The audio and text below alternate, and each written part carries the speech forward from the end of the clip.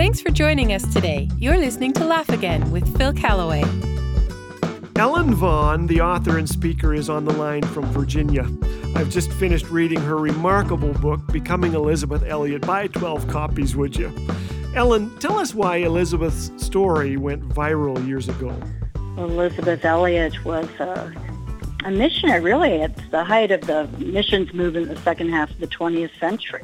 And she and her husband working among Quechua Indians in Ecuador. And they really were using a model of wanting to raise up indigenous leadership. It wasn't the old colonial model of the Western missionary comes in and leads everything. At any rate, when they became aware of this unreached people group called the Waodani, it was compelling to them. Here were a tribal people who lived naked, deep in the Amazon jungle. They had no contact with outsiders and, in fact, speared to death anyone who infringed on their lands. They also killed each other off with impunity, where 7 out of 10 of them died by spearing because they had no means of conflict resolution except spearing one another, and whole family groups would be wiped out by retribution and vengeance killing. And the 5 missionary couples who were really taken, I think, by the Spirit of God to have a great burden for them, began praying and then wanting to establish contact. And then eventually the 5 young men went in to the territory of the Waodani, having established friendly contact, exchange of gifts, that type of thing. All looked like it would probably go well, and it did not.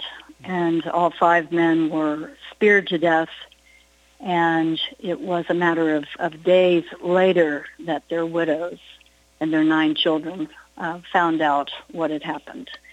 And then Elizabeth Elliot prayed her unlikely prayer, "Oh, Lord, if there's anything you want me to do about the Waodani, I'm available." And I love that prayer. I think I should pray it every day. I'm available, Lord, for whatever you want.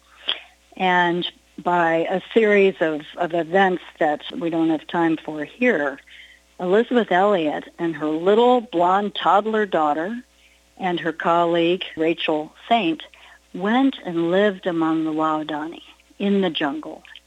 They figured that every human being on the planet should have the opportunity to hear about Jesus Christ, that is, in fact, a fundamental human right.